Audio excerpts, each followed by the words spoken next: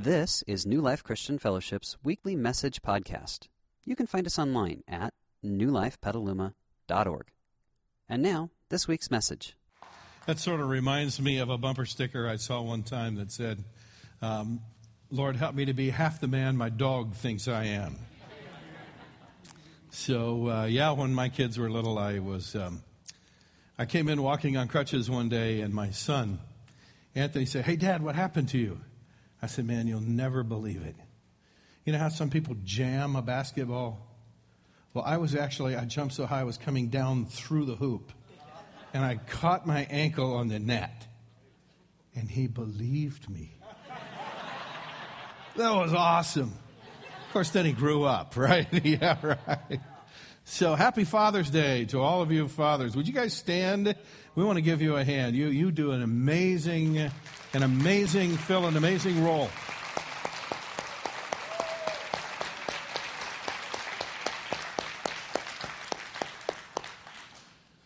Well, I have a couple things to say. There's a group of dads here, and you guys are amazing. You know why? Because you're in church with your kids. That's how it's supposed to be. You're doing your dead level best when your kids are young to raise them up with a faith in God and to get them connected with God. And I applaud you. You're doing a great job. There's another group of dads in here, and you got started a little later in the game. And you are doing your dead level best to influence and reach your teenage children and your adult children. And because you're doing the best thing that any father could ever do. And I know it's going to sound a little cheesy, especially since you're hearing it at church, but I want to direct your attention to the video screens, because the absolute best thing that you as a dad could ever do is take your children with you where? Heaven. Can you read it? Take your children with you where? Heaven. To heaven. Absolutely. It's great for you to teach your children how to balance a checkbook. It's great for you to teach your children how to mow the yard. It's great for you to take your children and get them exposed to things like Little League Baseball and soccer and all that kind of stuff. And I don't want to take any of that away from you, or even to be able to pay for your child's college education if God enables you to do that.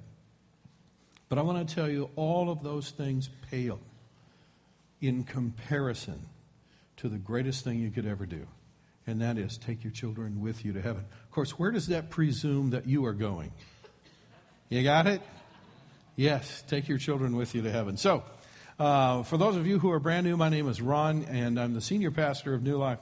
And I'm going to be speaking to you for the next 30 minutes or so during our Bible teaching time. And so I want to encourage you to take from your program this thing that it's fill-in-the-blank notes.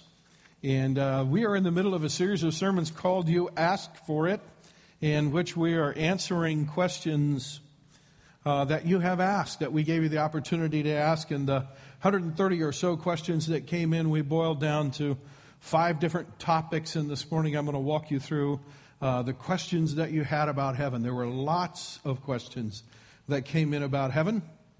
And I was visiting with a guy this morning prior to church. And he said, this couldn't come at a better time, because several people that I know and love dearly have recently been diagnosed with diseases that could be life-ending. And so let's talk about heaven for a little bit.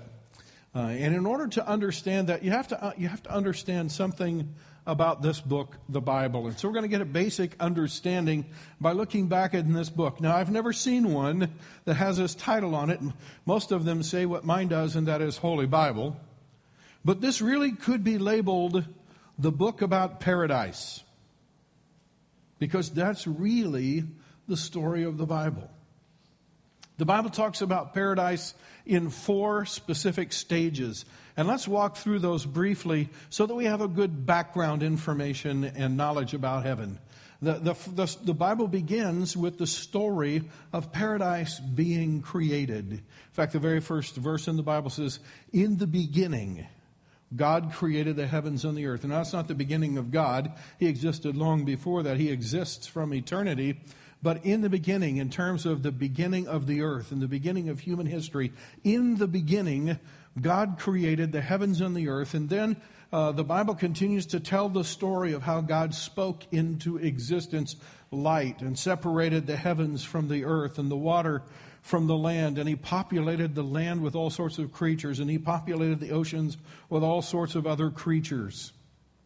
And it ends with the creation of man. That's the whole story of paradise being created. And that's found in Genesis chapter 1 and chapter 2, the first two chapters of the Bible. But we only get to the very next chapter, Genesis chapter 3, and already paradise is in trouble. Okay? Because Genesis chapter 3 tells the story of paradise lost. You see, on that day, Adam and Eve decided that sinning, doing the only thing that God said not to do, that sinning would be better for them than following God's guidelines and directions. You have any children like that? Yeah, you can walk into a place and your children can do anything in that room but one thing, and you realize that one thing has some danger connected with it, so you say to them, "Don't crawl on that." And they go right over, because they have that same nature in there that Adam and Eve had. And the story of Paradise Lost is this. We don't realize it on the way in, but sin always has four buddies. And the four buddies are these, okay? The first buddy is disharmony. And sin brought disharmony. For the first time, people did not get along. In fact, God came to Adam and said, "Adam, how come you ate from that tree that I said not to eat from?" And what did Adam do? For the first time in the world, he pointed to Eve. Right? "She made me do it." Right? So he goes to Eve. "Eve, how come you ate from that tree?" She pointed to whom? The devil. Of course, the devil had no one to point to, right? He's got no fingers. There you go. That's how that came down. So disharmony. It also comes with a concept of disease. For the first time, people got sick. It comes with decay. For the first time, people started to age and get old. And then, of course, that ended in death. There's no way to separate those four from sin. They come in the same package. It's just that the fun of sin comes first, and all those four buddies come later. So now we have this paradise in which there's disharmony, there's disease, there's decay, and there's death. Does that sound like paradise to you? Those are not four things I think of when I think of paradise. No. It's the story of Paradise Lost. The entire rest of the Bible is the story of what God went through. So we're only in the third chapter of the very first book. All the rest of the Bible is about what God went through to purchase the restoration of paradise. And it's a long and involved process, and it cost God dearly. It cost him the life of his one and only Son, but it's about paradise being purchased again. So I call that Paradise Purchased. We'll talk about that a little bit later this morning. And then at the very end of the Bible, God tells us the story of paradise restored, what's coming. And so we're going to take just a little excerpt from that part of the story in the next to the last chapter of the Bible, Revelation chapter 21. Let's take a look at verses 1 through 7. "I saw a new heaven and a new earth." I want you to underline the words "new." Both times it's used there, because that's what we have to get a hold of. "For the old heaven and the old earth had disappeared, and the sea was also gone, and I saw the holy city, the New Jerusalem, coming down from God out of heaven like a bride beautifully dressed for her husband. And I heard a loud shout from the throne saying, 'Look, God's home is now among his people. He will live with them, and they will be his people. God himself will be with them. He will wipe every tear from their eyes, and there will be no death or sorrow or crying or pain. All these things are gone.'" What's the last word? How does that sound? Does that sound a little bit more like paradise? Yeah. That's paradise restored. You see, from the very beginning, it became evident that God's plan for this earth, once sin had entered it and disease and decay and death had entered it, that God was going to restore it to a point that man would once again be living in a paradise in complete harmony with the creation that God had created for him. Paradise restored. Now, as we walk through that, there are two principles and a conclusion I want to draw from it. And there's so many things we could draw out of that, but let's draw the first one, and that is this: that God was going to restore paradise to its original perfection. God's going to restore this earth, the one that you and I walk on. God's going to restore this earth to its original state of perfection. That's what he says over and over and over again in the Bible. That's his plan for us. In fact, Paul writes about that and said, all creation is waiting eagerly for the future day when God will reveal who his children really are. We're going to talk about how you can be one of those at the very end. Against its will, all creation was subjected to God's curse, but with eager hope, the creation looks forward to the day when it will join God's children in glorious freedom from what? From death and decay. So all of creation is looking forward to that. The birds and the animals, they don't even have a, what shall I say? They can't put it in words, but it's part of their nature. And even the earth itself longs to be redeemed and restored to that original state of perfection. The second thing that's important for us to notice is that God will restore his presence to his people. You know, a few years ago, well, maybe more than a few years ago, John Lennon challenged us with a song called Imagine. And there's a lot in that song that's actually really good, in spite of the fact that it starts out with the phrase, imagine there's no heaven. Okay? What John didn't realize is that the entire rest of the song that he was imagining was actually heaven. Yeah, imagine the people all living as one. Yeah. I want you to imagine with me, if you would, the earth where every single person gets along with every other person on the face of planet Earth. Can you imagine living with people and there's no friction? And there's no tension? And no one has to walk on eggs? And no one has to wonder what mood somebody else is in? Imagine this. Imagine a world where there are no fences. You know why there are no fences? There's nothing to keep in, and there's nothing to keep out. Yeah. Imagine a world filled with creatures.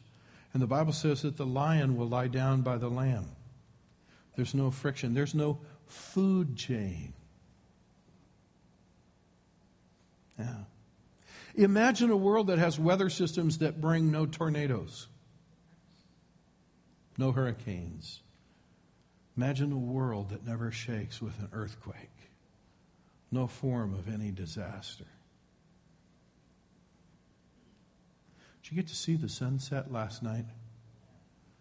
If you didn't, you missed a 1 in a million. It was spectacular. Probably fewer of you saw the sun rise this morning. I can tell you it was also beautiful, all right? Yeah. I want you to imagine a world. Have you ever been in a place and you're just awestruck with its beauty? Someplace like Yosemite or the beach or Rocky Mountain National Park or Crater Lake or some other just stunningly beautiful place. I remember years ago standing at the edge of Lake Louise up in Canada in Banff National Park, and it was this backdrop of mountains and a big glacier that comes down into the lake, and the lake is there.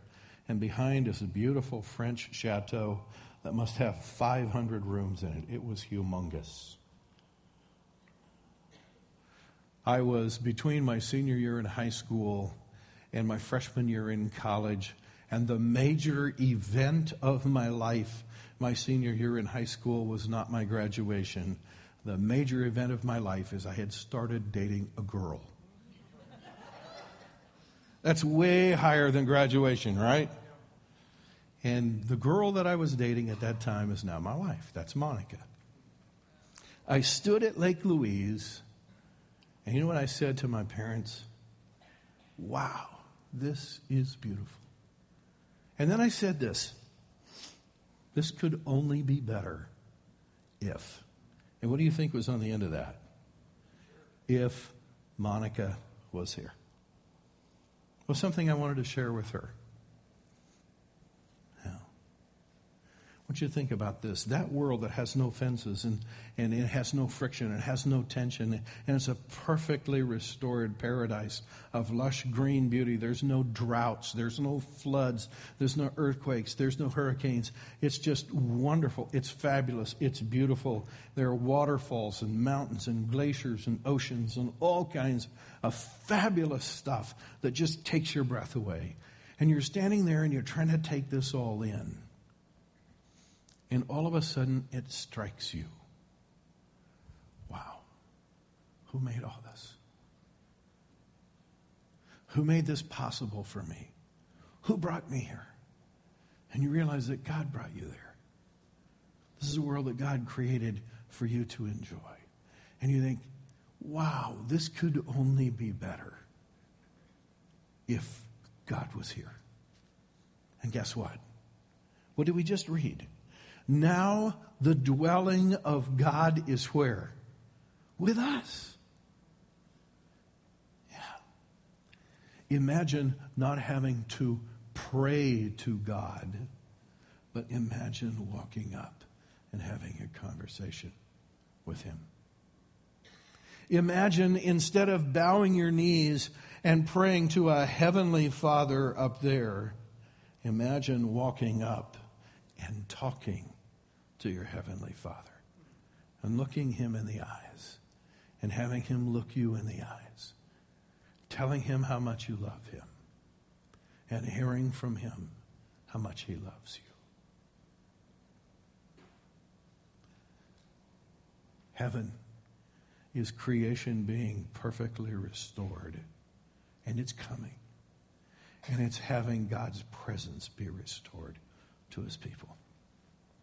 The conclusion I want us to draw, when you and I think about heaven, instead of visualizing someplace that's way out there, that somehow we're going to sort of travel in some astro vehicle that God's going to bring to us, to some distant star, distant planet. Instead of that, I want you to think of heaven as the Bible actually describes it, a new heavens and a new earth. It's not like a distant destination we travel to. It's more like coming home. And coming home to earth as it was always meant to be. So now with that as a backdrop, let's take a look at the specific questions that you ask additionally to these basic questions. And the first question is this: are there different levels of heaven? If I were to state that question a little more fully, Paul writes and says he was caught up into the third heaven. And I know that there are other religions that teach that there's different numbers of levels in the afterlife. So are there different levels in heaven? Well, if we go to that passage, and I won't take the time to read it to you this morning, where Paul says he was caught up into the third heaven, what you and I need to realize is that Paul was using a figure of speech, much like you and I sometimes use. And said, when we are in a place we think we're just, oh man, this is just great. We say, I was like in seventh heaven, right? You've heard that phrase. It doesn't actually mean that you think that there are seven heavens. Paul was a Jew, and the Jews saw the world divided into sort of three heavens. The first heaven was what you and I would call the atmosphere. It's the place that the birds fly and the clouds float. That was heaven number one. Heaven number two was out there in space where the sun, moon, and stars were. That was the second heaven. And the third heaven was the place that God lived. So when Paul said he was caught up to the third heaven, he wanted the people to know that in this vision, he wasn't taken up to where the birds fly, and he wasn't taken up to where the sun, moon, and stars were, but that he was taken up to the actual place where God lives. to that heaven. So he called it the third heaven. So, no, there's only one level of heaven talked about in the Bible. The next question is this. Will we know our family and friends in heaven? Well, I want to tell you the Bible gives a resounding yes to that. That's comforting, don't you think? Absolutely, that's comforting. I've got 4 grandparents who are in heaven. I've got a father who's in heaven. I have several aunts and uncles who are in heaven. I've got at least one cousin who's in heaven. And I'm looking forward to seeing them again. How do I know that I will see them again and that we will know them? Well, let's take a look at a passage that Paul wrote to the people in the church at Thessalonica. Now, they had a question because someone had told them that if you're alive when Jesus comes again, you go to heaven. But if you die before Jesus comes again, you miss the boat. Okay? The rest of us are going, but you won't be going. And so that was very disconcerting to them because every time a loved one died, they think, oh man, they died too early. They missed it. So he writes this to them. He says, now, we tell you this directly from the Lord. By the way, would that be on a good authority? Okay, here we go. Directly from the Lord. We who are still living when the Lord returns will not meet him ahead of those who have died.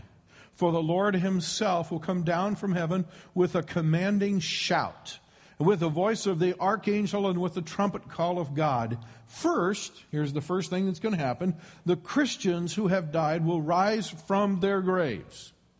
So my 4 grandparents and my father and my cousin, my aunts and my uncles, the loved ones that you have who have died in Christ, they're going to rise from their graves. Then together with them, we who are still alive and remain on the earth will be caught up in the clouds to meet the Lord in the air. Then we will be with whom? The Lord forever. And then he says, so comfort each other with these words. Can I submit to you that if we're caught up to meet the Lord and we don't have a clue who those other people are, that's not going to be a whole lot of comfort. His whole point is you're going to be reunited with the ones that you love. I would tell you this, that when Moses and Elijah came down and they ministered to Jesus on this earth, and Peter, James, and John were there and saw it, that Moses was still Moses. Elijah was still Elijah. They still had their original identities. I'm not sure if they were wearing New Life name tags, which I should be wearing, and I'm not right now. Okay? I'm not sure that maybe they were wearing a tag that said Moses, because I'm pretty sure that Peter, James, and John had never seen Moses, but somehow they knew who he was. He was still Moses. Elijah was still Elijah. And they had a wonderful conversation with Jesus. Everything I read from cover to cover in the Bible indicates that when you and I and our loved ones go to inhabit the paradise that God restores on this earth, that we will carry with us our earthly identities into heaven. And so, look around this room. You know, if I picked on some people, I would say Brad is still going to be Brad. And that's a good thing, right? So, yeah, we're going to still know Brad. Yeah. And you look around and see people that you know in this room and love in this room. And that's a great comfort. Now, let's go to the next question. What happens to Christians who die before God creates the new heaven and the new earth? Okay, if this is heaven, and God's going to restore this earth, and he's going to restore the world to what it was supposed to be and create the new heavens and the new earth right here, what about my dad and my grandparents who died already? Where are they? Okay? Well, the Bible's pretty clear about this, that God has created a sort of temporary paradise. You know what I like to think of it as? It's a heavenly cruise with one port of call. Okay? And that port of call is the new heavens and the new earth. Now, let me show you a couple of passages that talk about this. Jesus replied to one of the thieves that was being crucified next to him, who turned to him and said, Lord, remember me when you come in your kingdom. Jesus turned to him and said, I assure you, today you will be with me where? In paradise. You're on the cruise, bud. It's all good. The food is great. Isn't that cruises? I hear I've never been on one, but is the food okay? Yeah. Usually the scenery is pretty good, right? Yeah. Paul writes and says, look, I'm torn between two desires. I long to go and be with Christ. Jesus said to the thief, you will be with me where? In paradise. Paul said, I long to be with Christ there in paradise, which would be better for me, but For your sakes, it's better that I continue to live. That theme is all the way through the Bible. So what happens to Christians who die now? They go to a temporary paradise that God has created, which is a wonderful place. And then when it's time for Christ to come again and to restore this earth and to create our eternal home, they will come with him, which is why their bodies will rise from the dead. And when you and I are given new bodies, eternal bodies, they will be given their eternal bodies. And then together we will go to receive our inheritance, our eternal inheritance, right here. Let's go to the next question. What will we do in heaven? You know how this question usually gets phrased to me? Pastor, I've heard that in heaven we're all going to wear white robes, we're going to play harps, and we're going to sing forever. That does not sound like paradise to me. Right? I want you to think about this. Because the Bible does kind of give us that snapshot. So I want you to think about this. Suppose that you had come to study earth, and you got a camera, and you took a picture, and somebody came and looked at that picture and decided that everything on earth was like that picture. And you happened to show up at a black and white affair. Okay? All the guys are there in tuxes, and all the women are there in formal dresses. They're all dressed in black, and the guys are all wearing black tuxedos, and everybody's formally dressed to the hilt, and they snap the picture, and people find that later, and they go, what's life on earth like? And, well, they all look like penguins to me. They must dress like that every day. Now, there is a picture of us wearing white robes and singing and playing harps and praising God. But friends, that's just a snapshot of one of the things that we're going to do. If this earth is going to be restored to its original perfection, and if we are going to be restored to that wonderful relationship with God, I would submit to you, what are we going to do in heaven? What Adam and Eve were supposed to be doing when they were eating on the wrong tree. Got it? Yeah. We're going to be traveling and enjoying the beauty of creation. And we're going to be blown away at the wonder and the awe of the things that God creates. And we're going to enjoy doing that. And there will be times when we all gather, just like we gather here for a worship service, and we're going to gather by the thousands, no, by the millions, and maybe even by the billions. And when we sing, are we going to sing? Oh, yeah. And is it going to be loud? Oh, yeah. And when we sing that song, our love is big, our love is loud, you're going to hear it from a long ways away. And it will be fun. It's paradise. Next question. Will my pet be with me in heaven?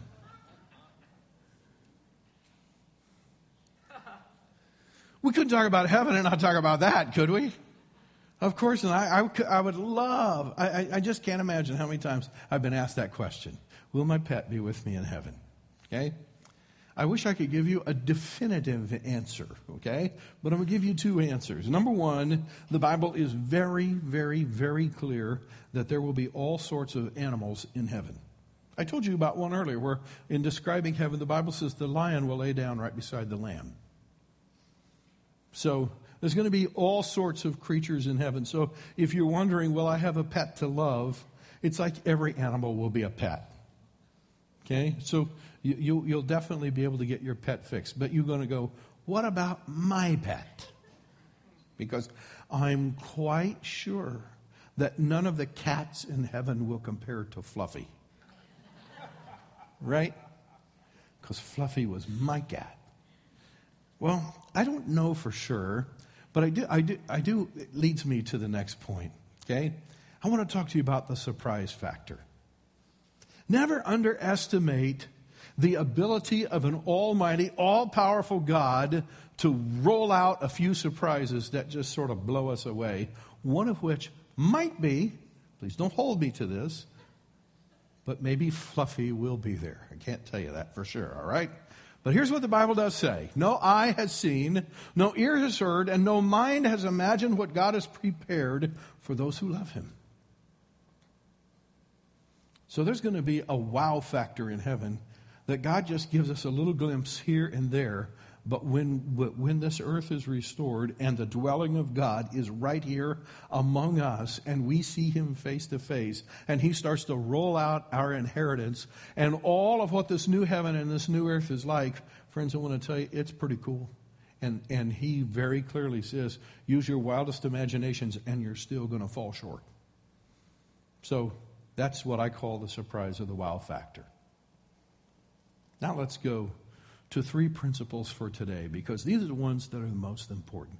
And I want you to get them clearly. Number 1, since this earth is going to be restored to its original condition, and since you and I are going to live at best 100 years on this earth, and more than likely closer to 70 to 80 years at max, and the rest of the time we're going to be in eternity, we shouldn't invest too heavily in the here and now.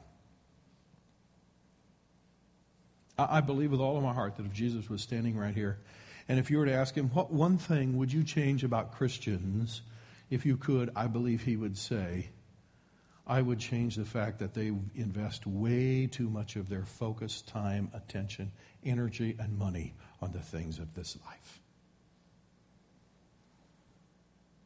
It's amazing how often we live as if we hoped that we would never die.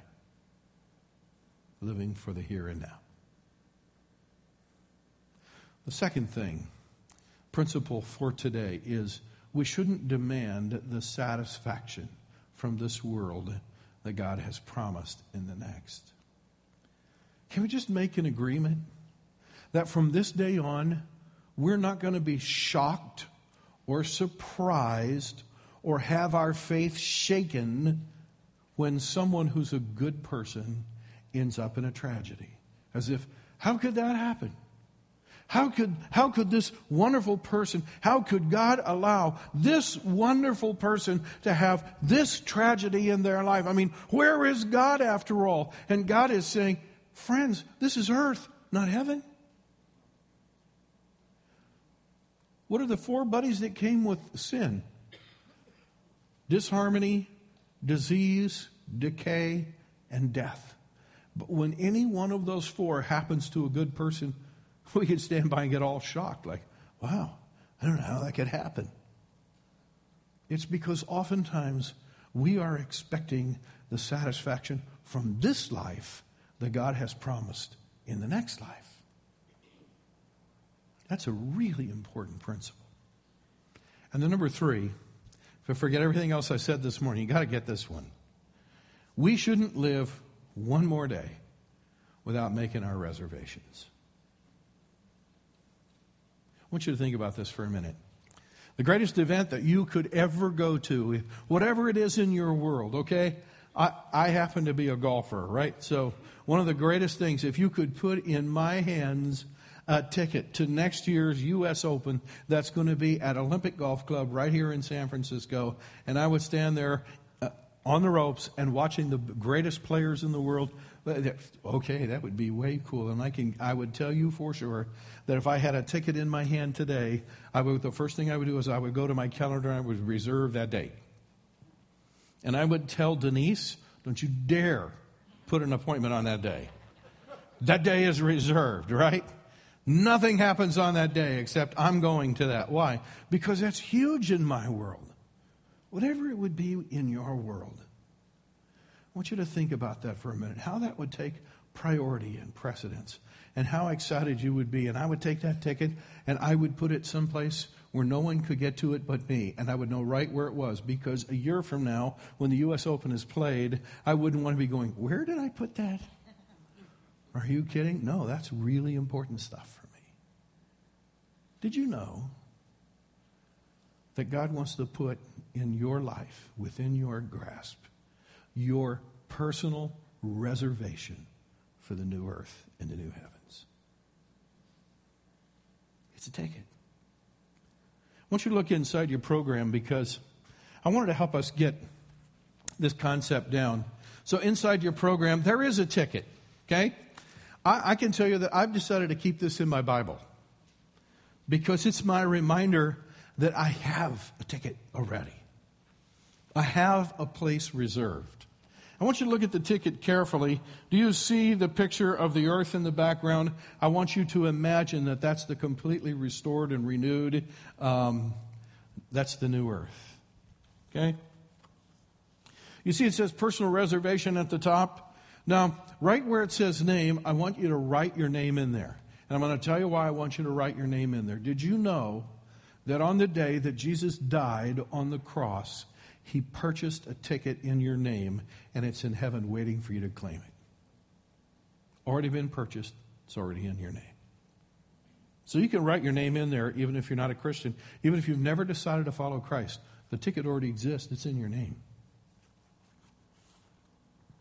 Now drop down to the lower right-hand corner, and what's the cost down there? You see it? Yeah, drops of blood. It costs the lifeblood of Jesus. You can't buy this ticket on your own. It's only His blood that could buy it. There's only 2 blanks left. And one says signed, and that's for you to sign if you decided to become a follower of Christ. And the other one is for someone to authorize it. That's not for me to authorize.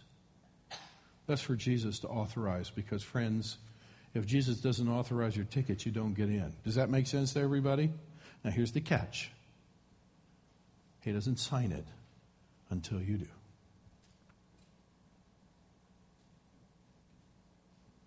He doesn't sign it until you do. He waits till you make the choice. Now, what's the principle? We shouldn't live not even one more day without making that reservation. You know why? Well, number one, why would you? If you could get your reservation made today, why wouldn't you? And number two, there is no guarantee of tomorrow. But you do have today. And I do have today.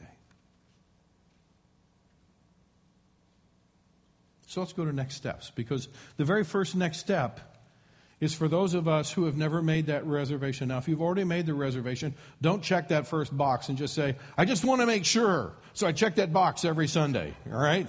Don't do that. God has a good memory. He knows, all right? So if you made that decision a long time ago, don't check that. But if you've never made that decision, I want you to do 2 things. I want you to mean it, okay? But I want you to check that box, and I want you to come and talk to me after church. Okay? I'm deciding today. I'm choosing for the first time to become a follower of Jesus, because that's how you get your ticket. And I want you to be able to know for sure. Then the second thing that we can do as a point of following up is, I will intentionally work at investing less time, attention, and money on this earth, and more of it in heaven. Can I challenge every single Christian in this room to work at that this week? To put less focus on the here and now.